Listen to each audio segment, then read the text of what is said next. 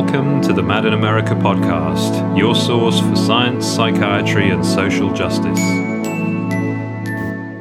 Welcome to the Mad in the Family podcast. I'm Miranda Spencer, Family Resources Editor at Mad in America. In the face of the COVID epidemic, social and academic pressures, and an uncertain future, young people are struggling. Each week, we see another news report about a mental health crisis among youth in North America, including rising suicide rates. Last fall, a consortium of physicians declared poor youth mental health a national emergency.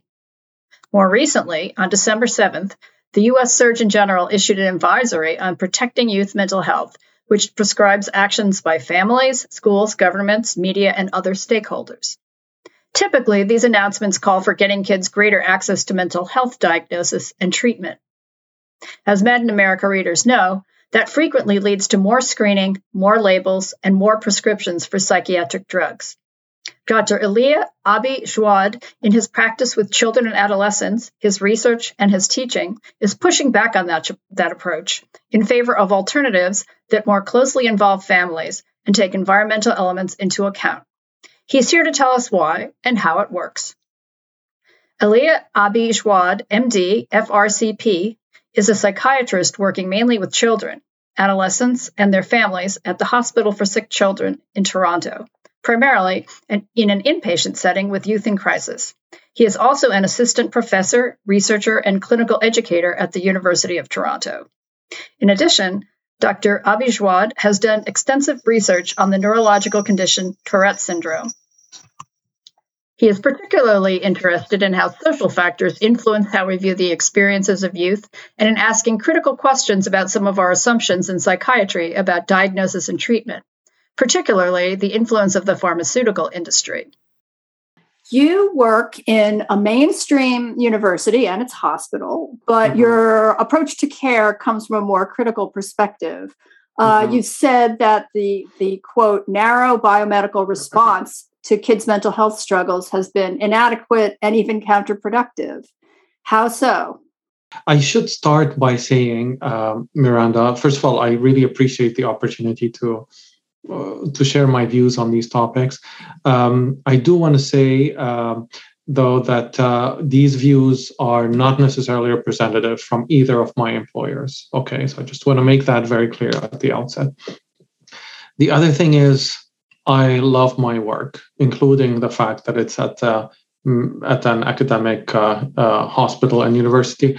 It can be challenging, it can be frustrating, but it's also highly stimulating and rewarding. I would say maybe instead of but, I should say, and it's also highly stimulating and rewarding. Sometimes the challenging and frustrating part is also what makes it interesting. So basically, how are my views different than, let's say, the mainstream or the more common views when it comes to these issues?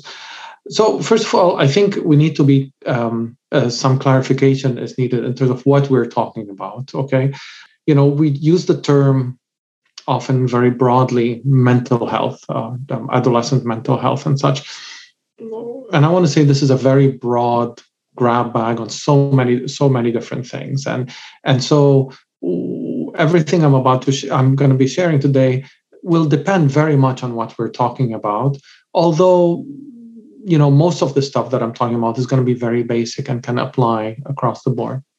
But most of what I'm referring to is what what most adolescents are experiencing today. So, when we talk about quote unquote mental illness, people use it very loosely to refer to, an adolescent who is struggling with anxiety or feeling down because of some difficulties at school or with their peers.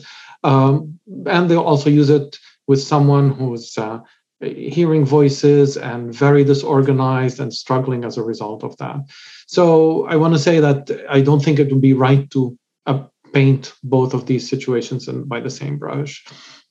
But most of what we're talking about today is really in the realm of adolescents in emotional distress. So when we're referring to the rise in mental health difficulties among youth, really we're referring specifically, we're not talking about more people having, schizophrenia, quote unquote.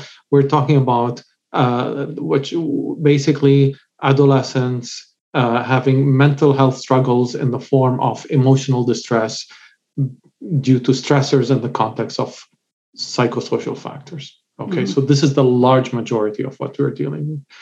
And yes, I think in this with these youth, applying the DSM, this narrow biomedical approach is very limited in terms of how it helps us, and I think that often it's counterproductive.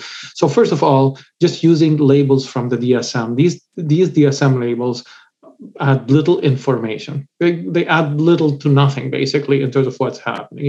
You basically are naming the emotions or difficulties the adolescent is experiencing, and then you stick disorder at the end of it. So it's and then all of a sudden it's descriptive. It's nothing but the descriptive label. That's all. But it's used the problem, and it's fine if we recognize it as such, that we're just describing what the person is experiencing. But no, the problem is then we use it as explanatory, as in causative to what the adolescent is experiencing. And then it becomes tautological, it becomes circle reasoning. Why are you feeling sad? Oh, because I've got depression. Okay, on what basis do we decide that you have depression? Oh, because I'm feeling sad. So it's circular. It doesn't really add much. The other thing is using this biological explanations, these simplistic because then we're referring to, we start referring to, okay, then why are we depressed and feeling sad? Well, what does it come to? So, and I've seen this. I'm not characterizing. I'm not exaggerating. I see this regularly. I'll see a young person who's feeling suicidal. So I ask them, okay, well, so why do you want to kill yourself? They'll say, because I've got depression. Okay. I'll say, so, okay, why are you feeling sad? I'll deliberately change the term from depression to sad. And they'll look at me like, I don't know, like a chemical imbalance in my brain. It's like, what kind of stupid question is that? Why am I feeling sad? So it's disempowering. It takes away, it's external to your ability to do anything about it. And the other thing is they start identifying with being mentally ill. I have a chemical imbalance. I am mentally ill. They take on this role. And to borrow from Sami Tamimi, someone who I highly respect, a child psychiatrist in the UK, is a term, he says, the problem becomes the problem. So no longer, whatever it was that resulted in their struggles, it becomes almost secondary or no longer relevant. What's relevant now is that I've got depression, I'm feeling sad. Why am I feeling sad? Because I'm feeling sad, because I've got depression. So this is part of the issue.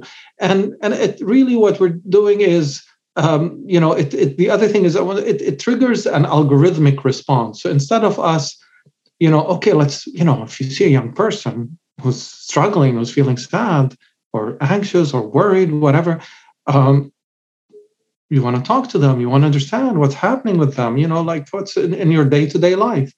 But unfortunately, in this kind of, in this DSM world, what happens is, and it triggers an algorithmic response, and whether we're talking about SSRI, medication, or some manualized therapy, and often that response can be quite removed from what the adolescent is experiencing. By an algorithmic response, you mean if this, then that? Exactly. Yeah. So it's formulaic as opposed to, really understand, let's get real here. Let's figure out what this person's going through. No, it triggers something that's we're following an algorithm. We're following a flow chart, a guideline, whatever it is. And that takes precedence over what the person is going through. And then we teach that we're conflating suffering, distress, sadness with mental illness. Mm-hmm. And these emotions, there's some recognition that, it's normal to have emotions. It's normal to have even sad emotions, but it depends to what extent and how long and all of that. That's, but the end result is really, in practice, emotions become suspect. Mm. And it undermines, the people start worrying, oh, I have emotion, I have sadness, maybe I've got depression kind of. And it's very easy for any of us to wonder. You read even a medical textbook that's not psychiatric, you start reading about medical conditions, it's natural. People start, oh, do I have this? Do I have that? Especially if you have a tendency towards being on the anxious side. But, like in medical school, people use the term medical student syndrome. As the medical students learning these things, they start worrying, do I have this or that? Yeah. And I would say even more so when it comes to things related to emotions and psychological experiences. So when you read the DSM, things become suspect, medicalized, and it undermines the value of emotions, but including not just positive emotions or not even difficult negative emotions. They have a role. What's the value of these emotions? To take stock, consider bigger questions about what's happening in your life, and what's going on, thinking more broadly, even beyond you as an individual. So it becomes a lost opportunity to address whatever the issues are going on. And then last but not least, I want to just in terms of this focus on this individual as something off in terms of from a biomedical lens, is it depoliticizes the social and the economic circumstances that are contributing to one's difficulties. So there's a larger context as well in terms of in society, that in terms of what's going on, but then it becomes, rather than starting to pursue that as question, the focus becomes the individual. It situates whatever the problem is in society in the individual. So how is your approach to child and adolescent psychiatry different from the standard diagnosis and medication model? What would it be like if a 12-year-old walked into your office? First of all, I want to understand their story, okay? And I would hope that regardless of who's seeing the patient, including someone who's well immersed in the in the biomedical model, also wants to understand their story. But for me, it's central. This is what it's all about. And the symptoms become secondary. I do ask about symptoms, but how much weight I give them depends on the context. But in general, they're not the primary. Whereas I think often in the very biomedically based, it's the opposite. The symptoms are given the central role, and the others, the psychosocial context ends up being more, a context, or a secondary or an afterthought. So for me, that is central. And then, I want to explore, what's happening. Like there are some common themes with adolescents in terms of the emotional distress. And it could be anything, but the common themes that we keep seeing is their relationships with their peers, their relationships with their families, and academic pressures. Those are the most common themes. There are other things, of course, and each person has their own story, but these are kind of common themes. And you want to get into them. I want to understand who this person is, what's making them tick. I want to understand their background. What is it from their past experiences that's led them to experiencing what they are experiencing now? And I might not get the full story in the beginning, but I might get enough that, okay, I'm starting to understand a little bit more. And that's a start, and getting to know them. And then I want to validate what they're going through. It's very difficult what you're going through, for sure. I want to show them that I get it. I want to get it. I want to truly get it. And I want to show them that I get it.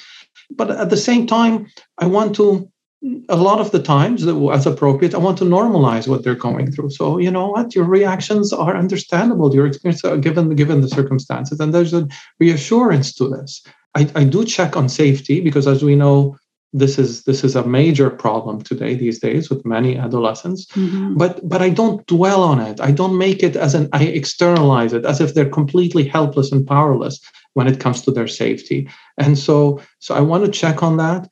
But ultimately, the focus is not the safety itself. Although, if safety is so acute that I'm afraid something's going to happen, then that takes precedence. But apart from that, the focus is on understanding their story and helping them with that, and also recognizing for myself and for them that there's no quick fix. We're talking about gradual, small steps, and being modest and humble about my role in their lives and what I can do. And then when it comes to medications, I do use medications, I do prescribe, but I would say it's the way I see them and the way I use them. I don't see them as fixing anything or treating anything. I'll be very explicit about that. I say we're not treating anything with medication. These are very crude tools, and really they depending on what medication we're talking about and the context. But basically, we're hoping to take the edge off whatever it is, so that we can try to pursue whatever that can help you. So what have you learned from your patients and their families that other practitioners and parents can maybe apply to helping young people cope better? To be honest, I wish I could tell you anything like earth-shattering, dramatic, or sophisticated here. It's really coming back to basics. It's compassion, listening, showing genuine interest in what people are going through and experiencing. I'm showing this really that makes a world of a difference. I'm surprised sometimes, to be honest. Like often, patients and families are very appreciative of when they see me when I'm working with them. Not always, but often they are, and I'm sometimes taken aback by kind of how readily appreciative they are. You don't need the people. People are primed, they're seeking care already. They've done a lot already, simply from the fact that they're seeking care. So to see someone, that there's genuinely interested in caring, goes a very long way. And it has to be, I tell trainees when I'm working with residents, I tell them, be genuinely interested. Ask questions that are even not necessarily relevant to the clinical care, just because you're curious. Things like to really, get real that way. And I think also the other thing I want to acknowledge is I do think adolescence is more challenging. And that's something that it's important that we recognize. I grew up in a different time and place. And I think most of us working with these adolescents did come from a different time and often different place as well. So that's something that I think I want to acknowledge. With these with adolescents and their struggles today. And I think another big one is communication within families. Adolescents don't exist in a vacuum. They're part of a family unit. They're part of a larger community, and we always want to be thinking about that. So what's that like in the family, in the relationship? Often the adolescent is or the young person is the person coming to see you, but really I think of it as the families coming to see me. What's going on there? What's the communication between them? Assuming the parents are caring, which the vast majority of the time they are, you want to check, though, are these parents still connected to their young person, or has life taken over, the stresses of day-to-day life, everyone running around, and the adolescent, as often as a normal thing, wants more independence, and so they just end up doing their own thing, and the parents are busy with their own thing, and then their relationship becomes more around managing things or dealing with stressful situations, rather than an open, supportive kind of communication. So that makes, it's surprising often. It's to what extent the young person is not aware, to what extent their parents care and love them and really want to be there for them. And the other way around too, where the parents are not aware to what extent the adolescent is struggling and they had no idea. I keep seeing it again. You'll see a young person who's had a serious attempt. Unfortunately, it gets to that before the parent said, I had no idea. So you want to check the communication between them. I can't tell you how many times a young person is surprised by how much their parents care and love them when we get there. And then the other big thing is acceptance. And what I mean by acceptance, I don't mean like a resignation that, okay, nothing's going to get better, that's what it is, suck it up kind of thing. No, but I mean accepting the difficulties as not something that's necessarily bad. That's something to be worked through, and that's something to grow from. So I would say these are some of the common themes that I've learned, and then accepting your parents accepting your child, and growing together that way. So these are some of the common themes that I think, again, we're not talking anything earth-shattering here. We're talking some basics that I think can make a big difference in the work with young people and their families. Yeah, fantastic. So let's look at the bigger picture. What's eating kids? In recent years, there's been a dramatic increase in the numbers of youth experiencing and expressing emotional distress, including suicidality, even more so during the pandemic. And it's being called a youth mental health crisis. What do you make of this? Based on what you see in your practice, how is life more challenging for kids today? Okay. I'll share my impressions. I'll tell you these. Some of these are supported by evidence, some of them a lot of evidence, some of them might be more opinion-based and more based on my own personal experiences. As I mentioned, I grew up in a different time and place. So and we're all going to be, when we're dealing with kids, we're always going to be biased based on our own experiences of childhood. And so that colors a lot of how I view things. I want to acknowledge that. But it is something that I have to say, working since a number of years now, being witness to this dramatic rise in the number of adolescents experiencing emotional distress, to the point that they're self-harming, to the point that they're suicidal, really often, has shaken me and has kept me often thinking about what's going on, very, concerned, but also curious and interested. And so as a result, I've been kind of trying to think, okay, to understand the adolescent and their family, but also thinking more broadly, what's going on. But the first thing I'll start with is I'll say, adolescence today is more challenging. There are many things that are different today. I mean, adolescence has its own challenges, always has had its own challenges. It's part of the role of adolescence is pushing back towards, pushing back against what, is being imposed on you. And that has an evolutionary role there. So there's often been these kinds of tensions and challenges of adolescence. But I think there are some things today that are specific and unique to what adolescents are experiencing today. The one that has probably gotten the most attention by far, is the issue of smartphones and social media. And I do think it's an issue. I do think it's something that's had an impact on many adolescents. I think there's a lot of evidence that's compelling. And, we've published on this. I continue to do research on this. But, the attention, it's funny, I published on this not because I was particularly interested in smartphones and social media, but because I was interested to understand what's going on with adolescents. But that paper has gotten so much attention. And and I'm happy to get into details of how smartphones and social media can impact adolescents if you'd like. But what I also often find myself hastening to say that I don't think it's the full story. I don't think it's just that. I don't think if cell phones somehow didn't exist anymore, all would be good and resolved. I think there's more to it. And I think there are other factors that I do think can interact with the issue of social media and smartphones. They can, it involves unique set of challenges in terms of interactions with peers. The issue of negative comparisons is an ongoing issue. The number, likes and whatnot, which is the currency of social media. Feeling left out is an ongoing issue. Misunderstandings. It's easier to assume negative intentions. It's easier to make negative comments when you don't have the real life feedback of, tone of voice, body language, facial expressions. And cyberbullying, sextortion, all of these things have been challenges. And the thing is, a lot of these things are not new. Like bullying didn't come about from, social media. This is unfortunately, a long history of all these things. But the difference is now you take it home with you. It's not like when you come home, it's done. If there's tension in the school, that comes home with you and it stays with you. So often you're taking it to bed with you. You've got it in your hand as you're lying on your pillow. You have that smartphone in your hand and bullying could be coming in at midnight. Yeah. Yeah. And then good luck sleeping, right?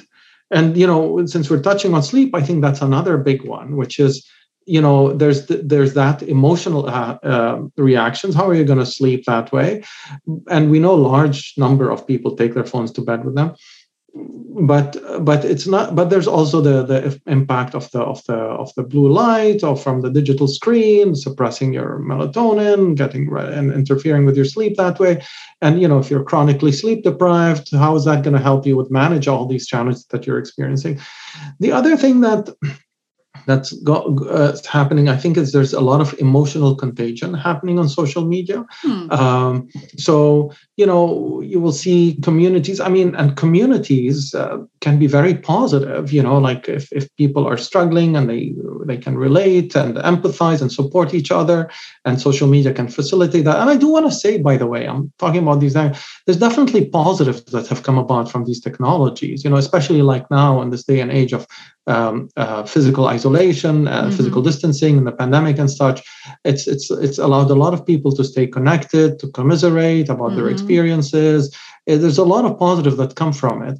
I don't want to completely dismiss that, but I do want to emphasize how, at the same time, there's been a lot of negatives, including in the pandemic, because I think what's happened is people are spending even more time on these technologies. So we're coming back to what I was saying. So the sense of community and such can be certainly very positive, but oftentimes it's not in a very productive way. It's more wallowing in each other's misery and bringing each other down. There's some romanticization of being unwell and normalizing of self-harm. And, in extreme cases, there's like sharing pictures of cats or talking about practical ways to commit suicide and whatnot. So there's a lot of emotional contagion going on. And we've seen that shoot up in the pandemic, by the way, in so many ways. And then the issue with these things also is they're made to be addictive. They're designed to hook you up, to capture your attention. And so it can be hard to stop and get off of these things. And it can happen at the expense of other things, of other healthy things, like having real life relationships, time with your family, whether it's exercising, doing your schoolwork, you fall behind your schoolwork, and all that. So anyhow, all this has been to say that, yes, I do think, and again, this is not just theoretical, everything I'm saying, there's some fair bit of evidence that is very concerning in terms of the impact of these things, but I am very convinced that I do not think this is the full story. I do think there are other things that are going on. Another one is family structures are very different today compared to before. If you're in a large Western city where many people in that city did not grow up in that city and as a result do not have extended families and extended social networks there, at best you've got the nuclear family and sometimes just one parent. And so you don't have the same kind of extensive social support networks that can help contain what the person is going through, what their family might be experiencing. So, I'll share something personal. A few years ago, when my daughter was, I think she was either 6 or 7 at the time, she asked my wife, "Mommy, if both you and Daddy died, who would take care of us?" And she wasn't upset or anything. She was really generally just asking, at least she wasn't visibly upset. She was saying, "I know if you died, Daddy would take care of us. And if Daddy died, you would take care of us. But what if you both died?" Because that's what's her world is just the two of us.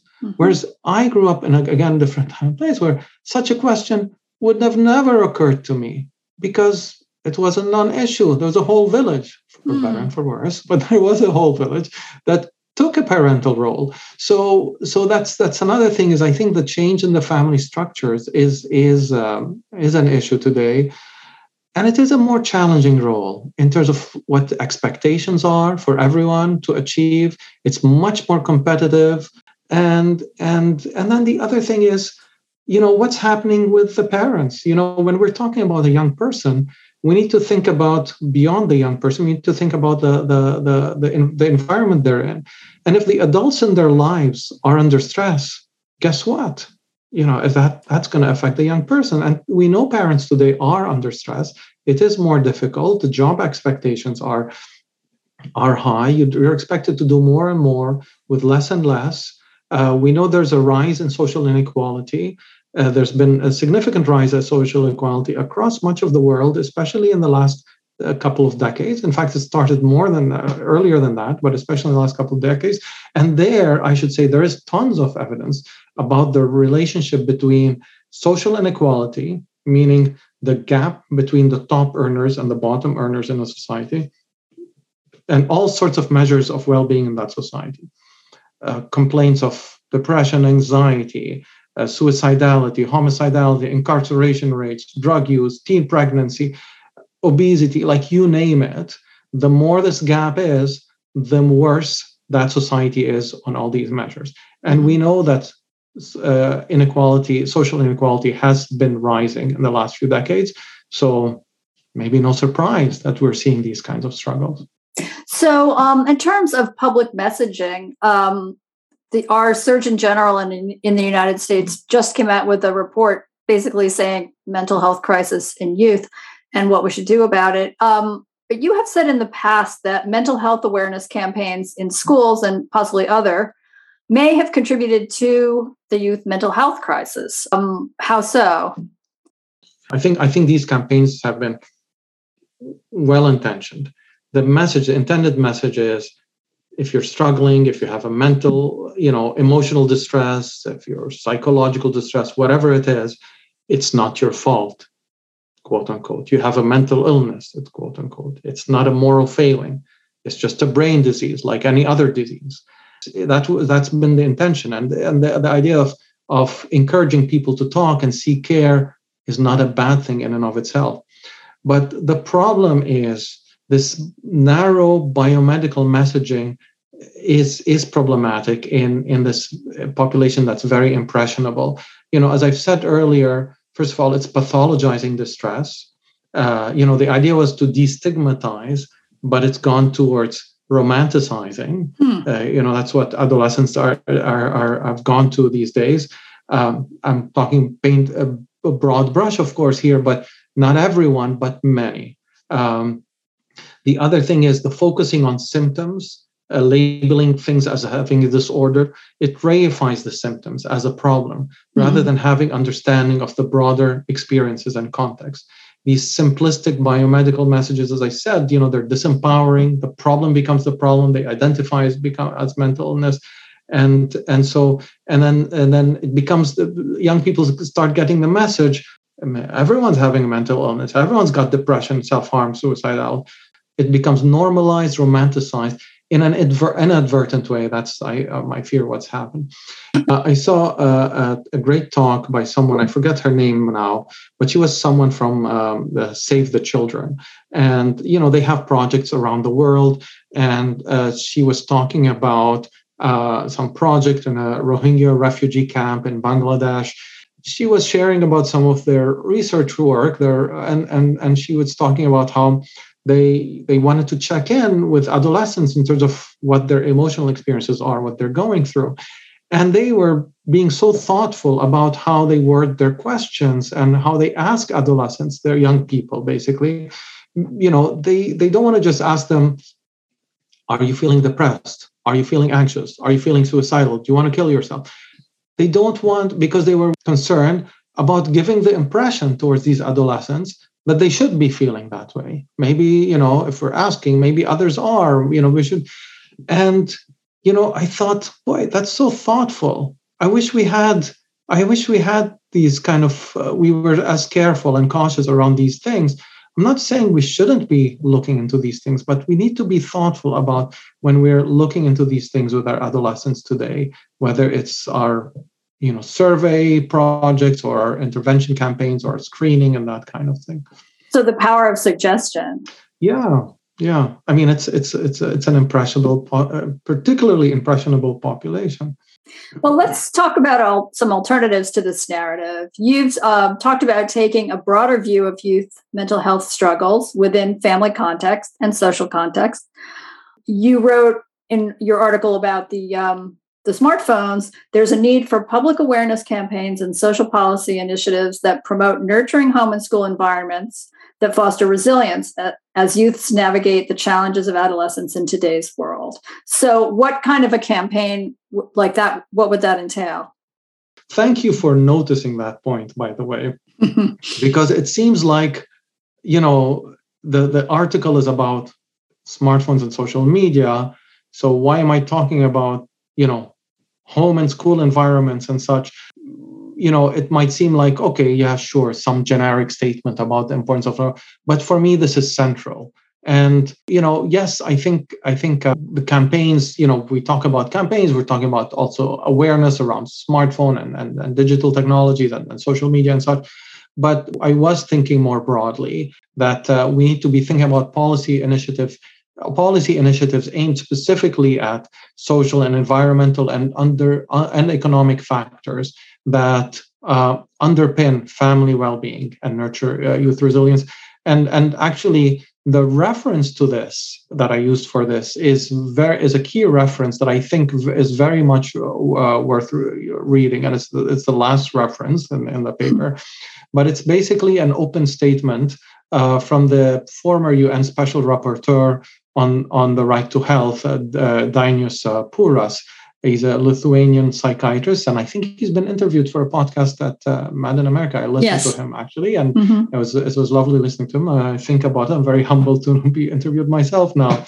But where he talks about, when we're talking about good mental health and well-being, it's not about the absence of a mental illness, but we need to be thinking about the factors, the social, political, economic, environmental factors that allow people to live life fully with dignity, with rights and equitable pursuit of their potential.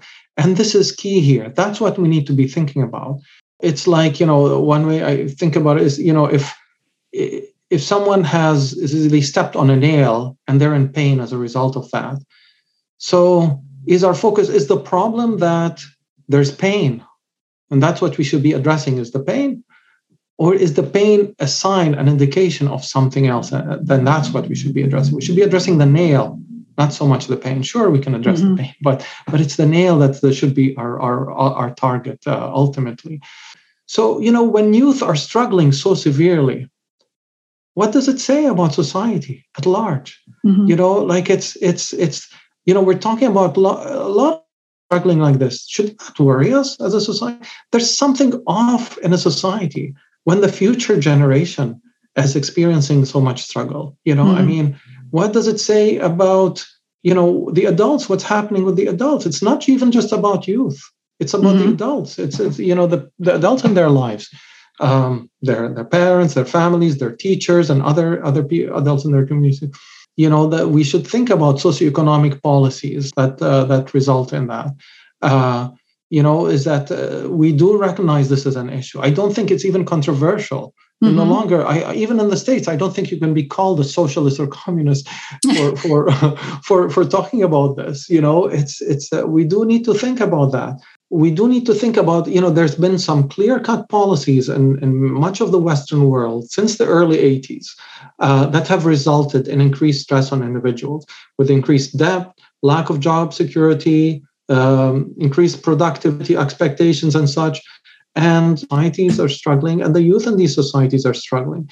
I mentioned teachers. There are studies that show that teachers' mental health well-being is associated with students' mental health well-being. So if the teachers are in precarious job conditions, if the teachers are going through life hardships, the parents are going through these hardships. So we need to be, so it cannot be just empty campaigns or rhetoric. It has to be clear-cut policy initiatives that address these things. And we need to be thinking about communities. I think part of the issue is there's, with the focus on individuals and maybe even in individual freedom and liberty, which I think are good things, but has it come at the cost of connectedness, of a sense of belonging and community, a sense of meaning and purpose that goes beyond the individual? And I think that is important. So I think we need to be thinking about promoting formation of communities. And, I think it's important that people feel a sense of belonging to something. They're not just floating around doing their own thing kind of thing. What is that? And they might belong to whatever that community is. It might be based on racial, ethnic belonging. It might be based on religious belonging. Like they belong to some worship community. It might be based on their physical location, the neighborhood. It might be based on a cause. But I think it's important that people feel that their lives are meaningful and there's some bigger purpose that they are part of. Have you looked at the Surgeon General's report at all? I looked enough that it gave me a bit of a sense of things. I thought it was quite interesting, actually. In what way? Did you think it's overall constructive or going down the wrong path? Or Well, I would say, so my thoughts is it's a mixed bag. Okay. Mm-hmm. So I will say there were a lot of things that I thought were positive. I was in fact very impressed with a lot of the things, especially in the beginning and the earlier part. They recognize very explicitly they name some of the issues that have been going on that make things have made things more difficult for youth today. Mm-hmm. The similar things that I've been talking about today. They identify people who are disenfranchised or have difficulties, or people, disabilities, racial, ethnic minorities, low income youth, immigrant households, and such, homelessness. So they identify all of these things. Okay, good. They also talk about social inequality. I thought that's like, wow. This is the Surgeon General of the United States of America, and I think I searched the term. If you look up social inequality in that report, it features a number of times. It comes out. I thought that was really good. They talk about mental health being shaped by many factors, genes and brain chemistry, fine, but they also emphasize the role of relationships with family, friends, neighborhood conditions, larger social forces and policies. They talk about media and culture. I thought a number of things. They said, ensuring healthy children and families will take an all society effort. Wow, very impressed. And including policy, institutional. They talk about systemic change is essential. He says our obligation to act is not just medical, it's moral. So all of this I thought was excellent. Really, I was very impressed and really set the stage for something very nice. And rather than just focusing on the individual, there's something wrong with you, you're mentally ill, it's your brain and stuff, thinking in these broad terms. There was something I thought, even early on, where he says mental health challenges are real, common, and treatable. That I'm not a big fan of, this idea that, it's something, the term treatable, again, medicalizes it. It's like the problem is the mental health challenges. It's the pain in your foot from the nail. No, the problem is not the mental health challenges or the pain in the foot. The problem is the context that's leading to that. And that's what I want to emphasize. And again, in the intro, they give a lot. And then when they talk about the suggestions, they give suggestions about what different people can do. They talk about suggestions for individual young people, suggestions for parents and families, suggestions for care providers. If I remember correctly, educators too. And I thought generally these were very good too. There were a lot of good, holistic approaches, looking at big picture. I thought it was very good. Where it broke down is when it came to suggestions at the more macro level. I thought that was actually a letdown, I have to say. When it comes to talking about the workplace and at governments, I thought that was key. Okay, what are they going to advocate? They're talking about social inequality. So they use the term social inequality, I don't know, maybe a dozen times in the intro of this report. But then when it comes to the government interventions, it's not even once it doesn't come up, the term. So the suggestions at the macro level, both the workplace environment. So first of all, the mere fact that they're talking about workplace environment, I thought was good, because they're thinking about the parents, the workplace environment of the parents, because you need a decent workplace environment for the parents to be well, for the youth to be well.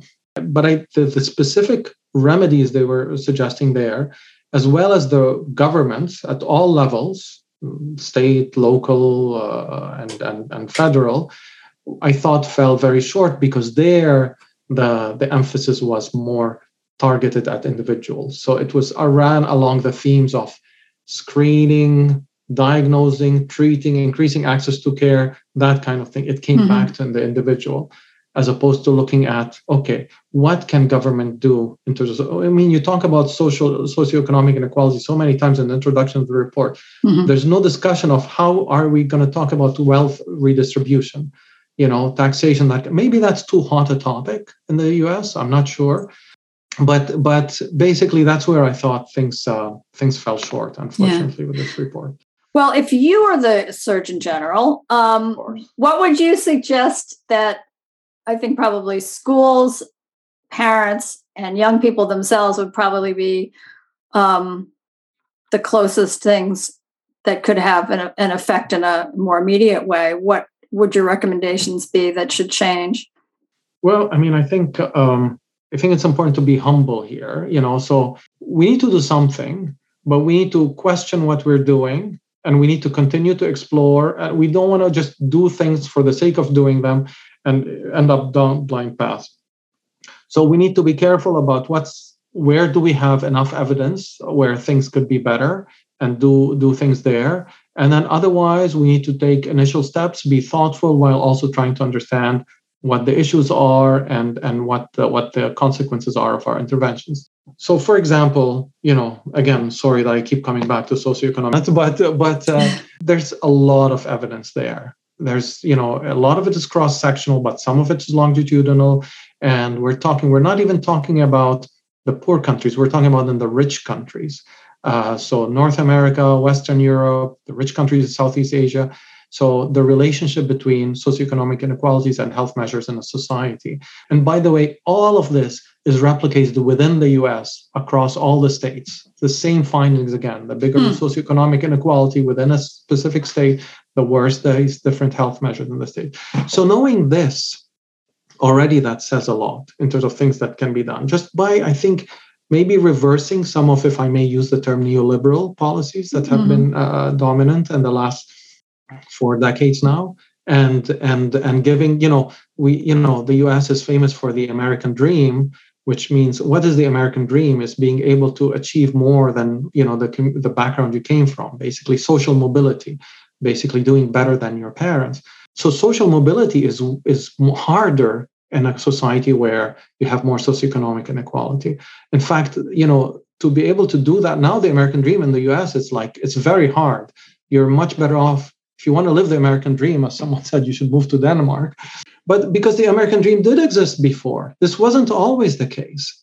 Prior to the 80s, if we go to 50s, 60s, 70s, there was, the balance of power between corporations and workers was very different. You had much more labor rights.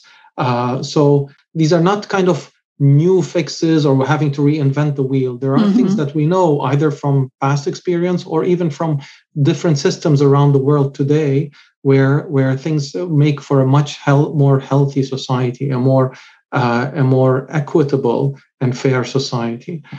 So these are things that working conditions, labor rights, work-life balance, all the conditions that promote communities. These are things we need to be thinking about more broadly.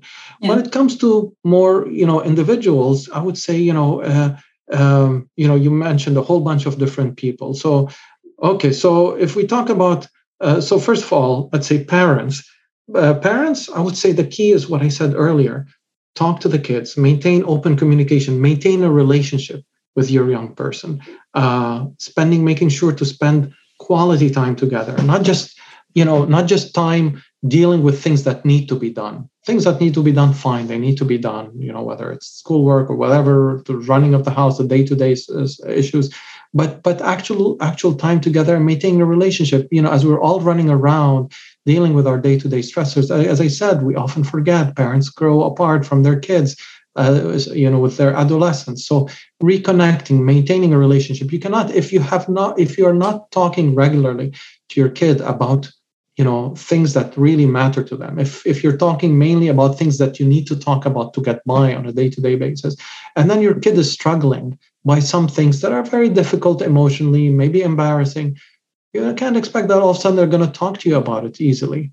Or, they're struggling and all of a sudden you say, oh, I need to talk to you. You're struggling. What's going on? It doesn't come. So maintaining a relationship, maintaining channel of communication as much as you can. And in a developmentally appropriate way, right? If they're younger kids, take charge. You're the parent. And as they grow older, give them more independence, but maintain that connection, okay? Don't be afraid to take charge. Don't be afraid for your kid to be under distress. So, I find there's such an aversion to seeing any distress in our kids. It's a concern across the age range. I see it with young kids. The kid is upset, doesn't want to leave the park. And, you'll see this big dad negotiating with this 3-year-old, trying to convince him to leave the park. It's like, No, who's in charge here? Just you're in charge. He's just 3, and that's it. You contain, you take, and it's okay. He's going to be upset. That's fine. So there's this fear, and I see it all the time, including in my personal life. And I'll tell you, I don't raise my kids the way my parents raised me, which is much more strict and harsh and such. But still, I think it's important that we do need to have. It's okay that they experience distress in young age, and learn to. And I'm not saying we should be on purpose torturing our kids. I'm not saying anything of the sort. Hopefully that's not misunderstood. But we should not be depriving them of the opportunity to experience the stress and learn to regulate and learn to work through it. And guess what? If they experience that at a younger age, it prepares them better for adolescence, because guess what? Adolescence ain't an easy ride. And then when they experience distress as an adolescent, that also learning to work through that will prepare them for later on too. If they are experiencing distress in adolescence, again, there's no need to be terrified, to panic about it. It's okay. You can tolerate that. You don't want, because I think our fear, unfortunately, sometimes, I think, and I want to give parents a break here, acknowledge it's hard to parent. I can relate. There's unfortunately no good manual. There's lots of manuals there, but I'm not sure they're and each kid is different, and there's no single correct way to parent. I should be very kind of acknowledge that, I'm often humbled here by, I'm learning from my patients and their families, because, I see things happening, that patterns that I recognize I'm doing with my kids that I was blind to. And I only kind of recognize it when I see it as an outsider with the families I'm working with. I'm like, uh-oh. So anyhow, I think most parents are very caring and well-meaning, but in their caring and being well-meaning and good intentions, sometimes what happens is, because they don't want to see their kids suffering, and what parent wants to see their kids suffering? But it's more than that. They get very uncomfortable seeing the distress in the kid. They want them to get over it quickly.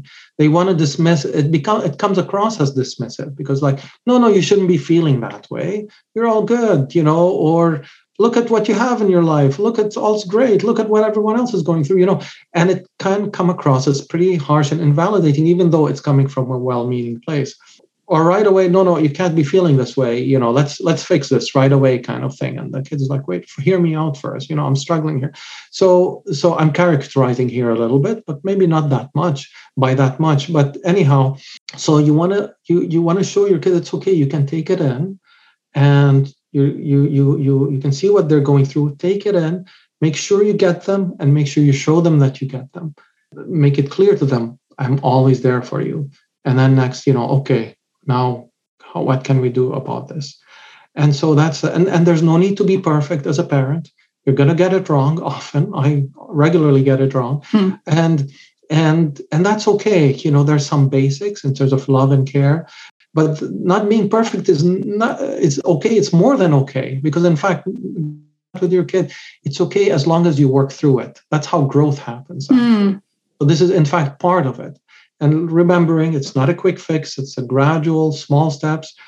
You need to care for yourself. If you're struggling and barely keeping your head above the water, then that is going to be harder, right? I mean, parenting, is difficult in the best case of circumstances. So, but if you're already struggling for whatever life circumstances, so you need to think, how can you make things better, easier for you? Okay, give yourself a break. Are there any sources of support you can seek? Sometimes it's easier said than done, but you need to be thinking about that. Who can I reach out for help here?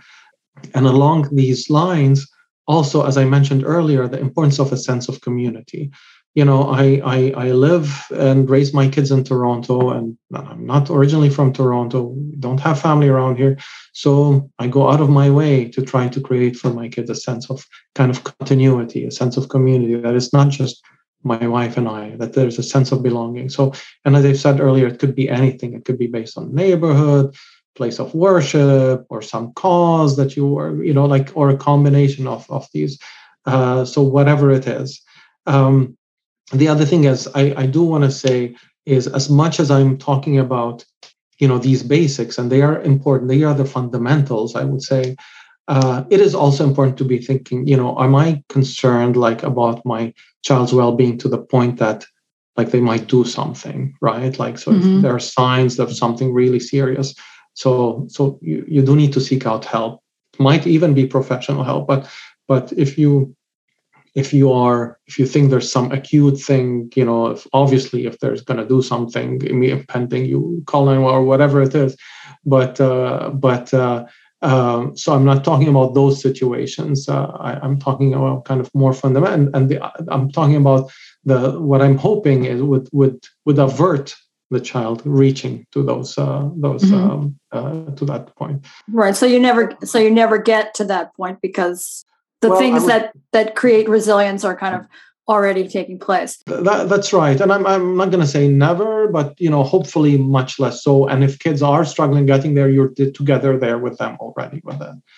And then the other adults in their lives is the teacher. Same thing. You want to check the well-being of the teachers. The schools should be thinking about what are the working conditions that are going to help teachers feel that they're doing something meaningful, that they have autonomy, that they are, that there's a cause here. There's a sense of mission, in terms of their work, and again, it's key. You want to establish trusting, open relationship with your students. You want to inspire them. Don't. I wouldn't want teachers underestimating how much of an influence they can make in the kids' lives. Kids, they can be pretty resilient, but they need one trusting adult at least. Sometimes, if for whatever reason, if it's not happening at home, the teacher can make a big difference. There are many kids. If we chatted, you and I now, we will probably think of teachers that have had a big impact on us, all the way back from school. So teachers can have a big influence. They have a huge role helping to raise this new generation. So schools and teachers have a lot that they can do. And then in terms of the young people themselves, I would say, first of all, it depends on the person. I'd want to ask them. I'd want to talk to them. And I would encourage young people, if any young people are listening to this, they, first of all, if they're adolescents, they already know relationships are important. Adolescence is a large part about relationship, but I would encourage them to have real relationships, not just digital relationships. I think digital connections are fine. In fact, they can be very positive as long as they're supplementing your real life relationships, and as long as they're not replacing your real life relationship.